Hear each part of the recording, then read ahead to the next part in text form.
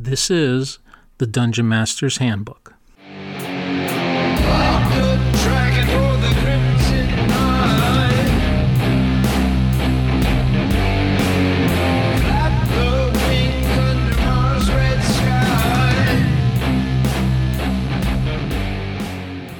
Hello, I'm Michael Shorten, also known as Chicago Is, and this is episode 39, Reading Unearthed Arcana, where we're going to talk about the Barbarian class. This series is where I'm reading through the first edition supplement, Unearthed Arcana, for the very first time in my life. I had never read it prior to this, and I'm seeing what may fit into my current campaign that's been running for 11 years, and what might not fit. Of course, like anything else of this podcast, this is all my opinion, and what doesn't work for me, you might find actually works for you. So I highly encourage you to pick up Unearthed Arcana and give it a read and see what it's all about. So the last two episodes have covered the classes section, and we've taken our time going through them because there's some pretty significant things there. We've covered the Cavalier, we've covered changes to the Paladin, we've covered some interesting changes to the Druid, and we've covered the Fighter. Now, the Cavalier is probably one of the best well-known classes that you may have heard about linked to Unearthed Arcana. It represented some interesting concepts in how to tune a class to a setting. The next class that we're about to cover represents a huge shift in how AD&D games were run. And we're talking about the Barbarian, and we're going to definitely see that this was a sneak peek into how 2nd edition AD&D was going to change the game that we had been running up until now. So in Unearthed Arcana, the Barbarian class starts on page 18 and goes to about a third of the way through page 21. It covers the things that you would kind of expect out of any class descriptions. It covers the qualifications, the level and XP requirements, the class abilities and bonuses. But for the first time, it adds something to AD&D that we've not really seen aside from the Thief class. It adds skills.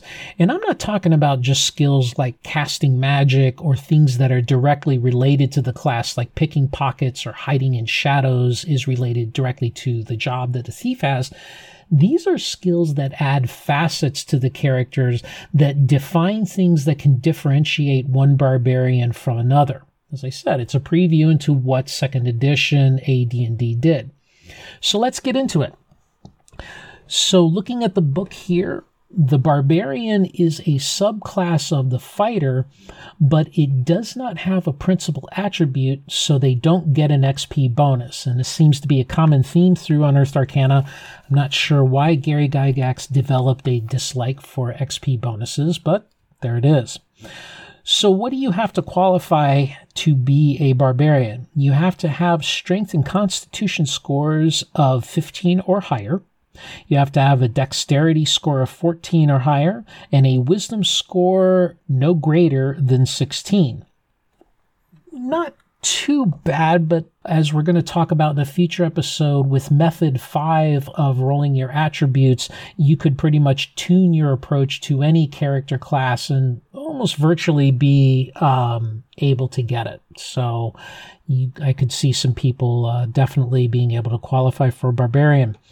In further class abilities, they get a bonus to their armor class if their dexterity is over 14 and if they're wearing armor that is, quote, not bulky or fairly bulky.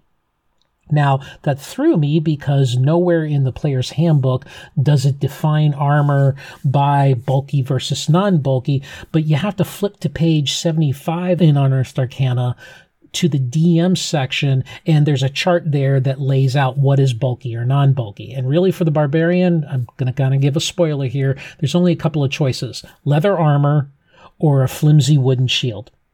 That's it. Good luck, guys. Hope you have a high dex. Unless you're wearing elven chainmail, but, barbarians, elven chainmail, it could be an interesting role-playing session. The Barbarian also gets higher bonuses on hit points due to Constitution. So for every point that you are over 14, you get a +2 to your hit points. And speaking of hit points, you use a D12 when you're a Barbarian. Yes, the D12 for hit points. So the Barbarian can start off with a nice chunk of hit points to burn, much like the Ranger. When a Barbarian reaches 4th level, they get a interesting ability. So there are many creatures in AD&D that you need magical +1 or higher weapons to hit. Well, at 4th level, the Barbarian is considered to have such fighting prowess that they can hit those creatures needing +1 or better. Now, this progresses as the Barbarian rises in levels, so when a Barbarian reaches 12th level, they are able to attack and hit creatures that require a +5 weapon. I'm not sure which creatures are those. I'd have to look in the monster manual at that, but the Barbarian's able to hit them. Now, they don't actually get that +1, +2, or +5. They're just able to attack the creatures. Going through more of the Barbarian abilities and bonuses, they get a bonus to virtually every save category. Then we get into the class skills. And as I mentioned before, there's a lot of them. And let me just read off the titles. So a Barbarian character has the following primary skills: climb trees and cliffs, hide in natural surroundings, surprise, back protection, leaping and springing, detect illusion, detect magic, and leadership. In addition to that, they have some following secondary skills. Now, these skills are geared towards, according to the rules, areas that they're familiar with or areas that they spend time in of about a month or more. And these skills are survival, first aid, outdoor craft, and tracking.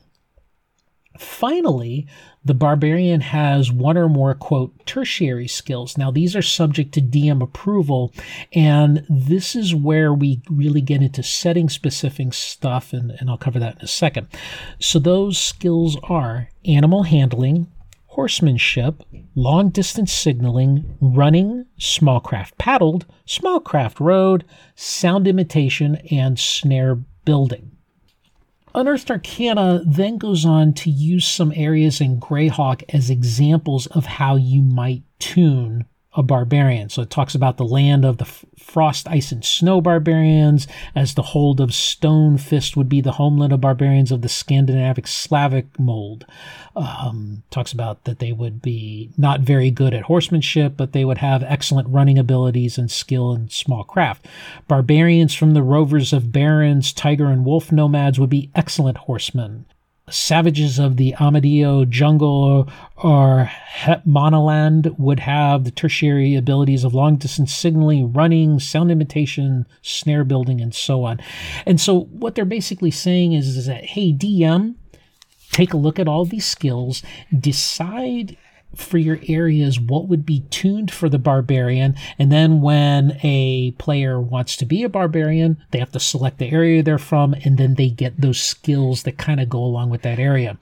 Think of it as, if you take Lord of the Rings, the folks that would be from the areas of Rohan would be horsemen, whereas those who are more from the Northland Hills might be better suited for survival or something like that. And really, UA really stresses that.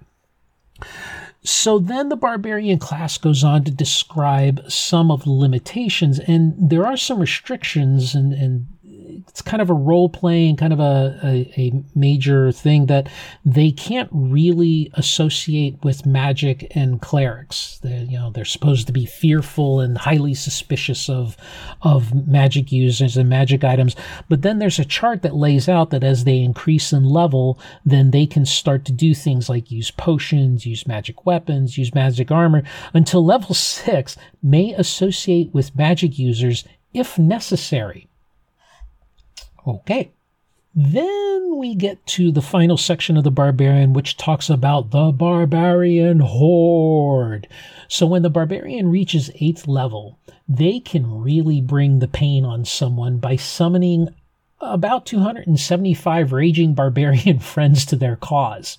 It goes on to describe what the leadership is and what that would look like, how long it would take to gather the horde, the restrictions thereof, how long they're kept together, and then when they disperse. Now, it does give some idea of what the horde may include in addition to assistance to the barbarian character.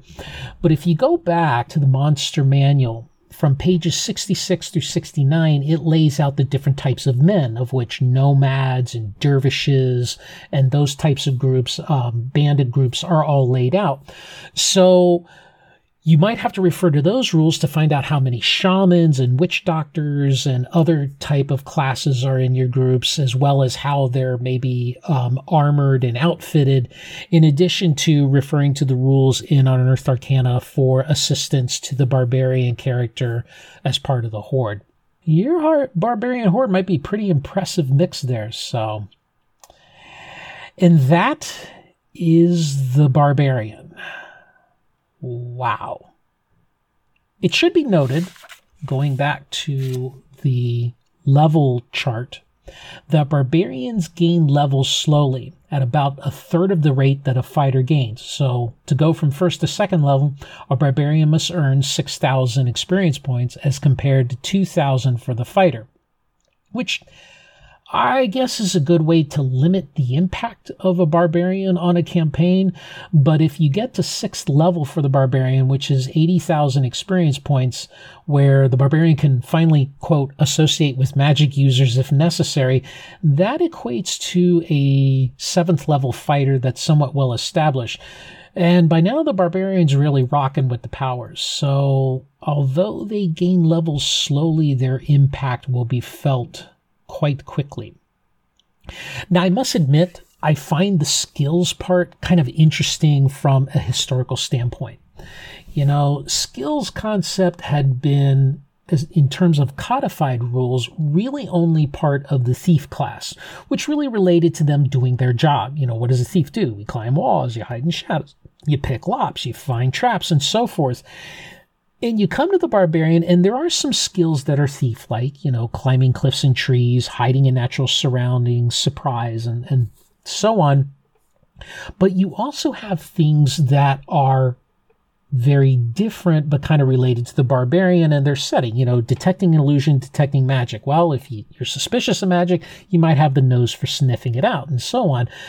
But then on top of that, you have these skills now that are very much related to role play. These skills are supposed to be tuned to their place of origin and their tribe and so on. And to me, this is where it really marks a departure from what really had been just a bunch of hand-waving that was left to the purview of a DM. You know, if you want to codify how to be able to create armor or apply first aid or build a trap or navigate a boat, the DM, you know, really had no guidance in the rules and was kind of left up to them to kind of feel their way out. But to me, this is kind of the real first attempt to lay that out. Now, Dragon, up to this point, had many articles on here's how to take this class and here's what to add to that class. And there were a lot of little extra things that were added onto it.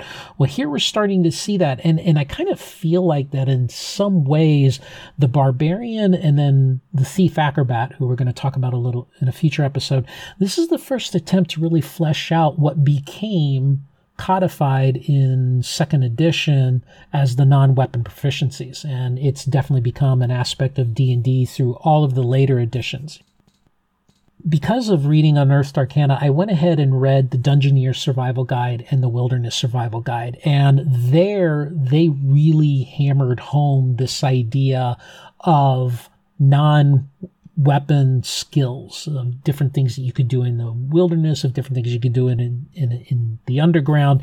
And I really think like this was starting to become a thing that was being accepted as a design element of official D&D, that we are going to allow people to have skills and things that they can roll against and do things against. You know, so it's just interesting from a historical standpoint to really see that so clearly delineated here. Delineated more so for new classes and not for the existing classes, though. So we come to the question that I've always been asking: would I use the barbarian in my campaign? And flat out, I'll give it to you straight, just like I promised, not as written. Absolutely not as written. Now, since doing that episode and reading about the Cavalier, I've really started becoming attracted to the idea of creating subclasses tuned to my campaign setting. And then I've hit on that previous episode as well. And I do have a known faction in my campaign that represents barbarian-like people with some specific bits of lore in my campaign. And so, yeah, I can definitely see where tuning a subclass of a fighter to represent them in some way makes a lot of sense. But the Barbarian in Unearthed Arcana represents such a huge jump in power with the many abilities, with the extra bonuses, with all the skills, with the D12 hit die. It doesn't really fit into the campaign how I see other characters fitting in.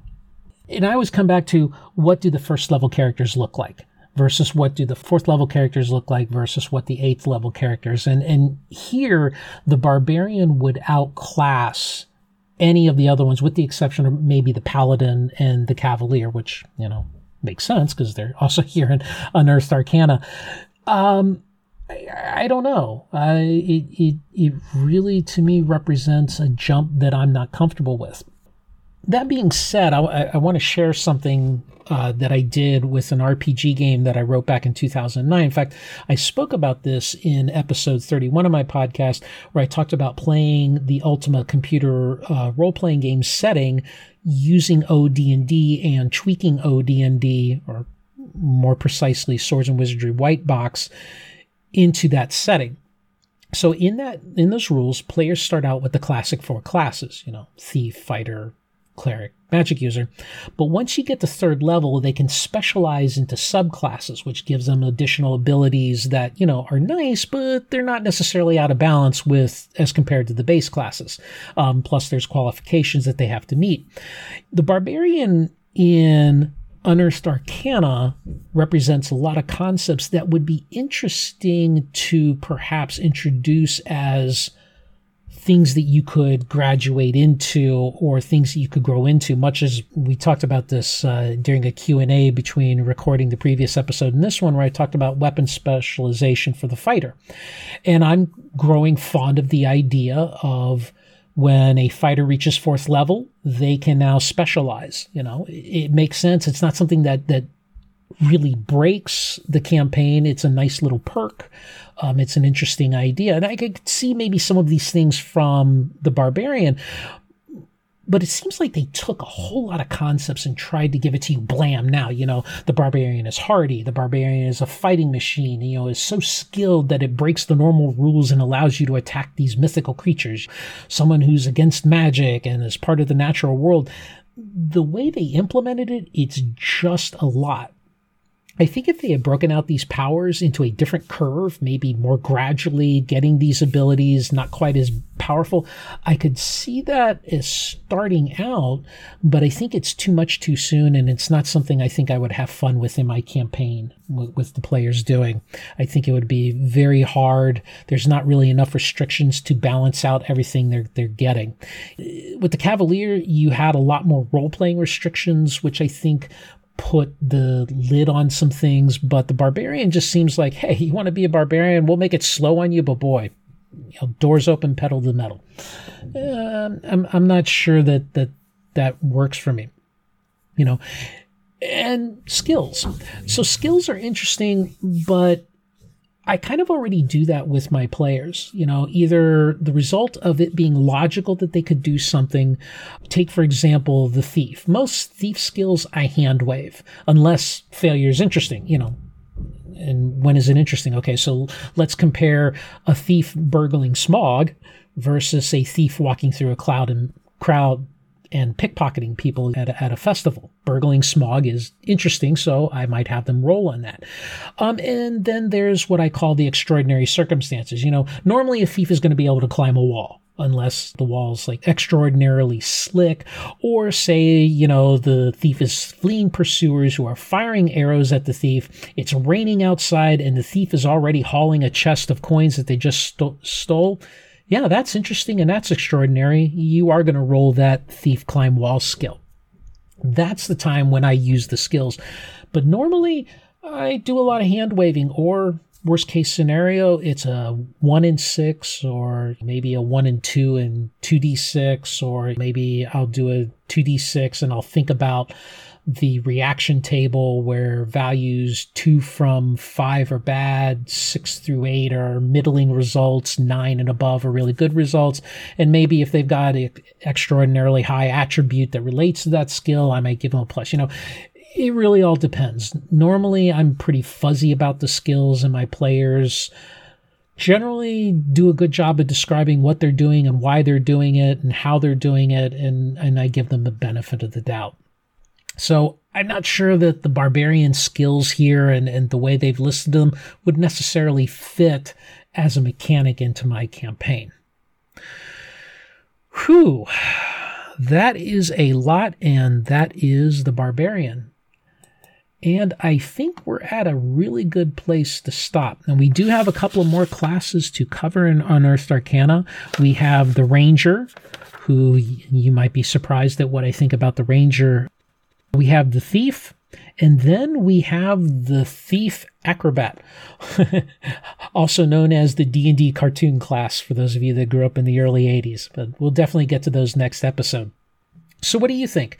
Does the Barbarian as written interest you for your campaign? Have you played the Barbarian in a campaign as written in Unearthed Arcana? And if so, how did it go? Let me know. There's a number of ways you can get a hold of me to give me feedback. You can leave me a voice message on my Anchor FM podcast page. You can call my voicemail. I'll leave links to both in my show notes. You can send me an email, or you can leave a blog comment. I hope you all are staying safe and well, and I hope you continue to stay that way. Everybody here is doing well and safe at the time this was recorded. Hang in there. We're going to get through these times together. All right, that's it. Until next time, game on.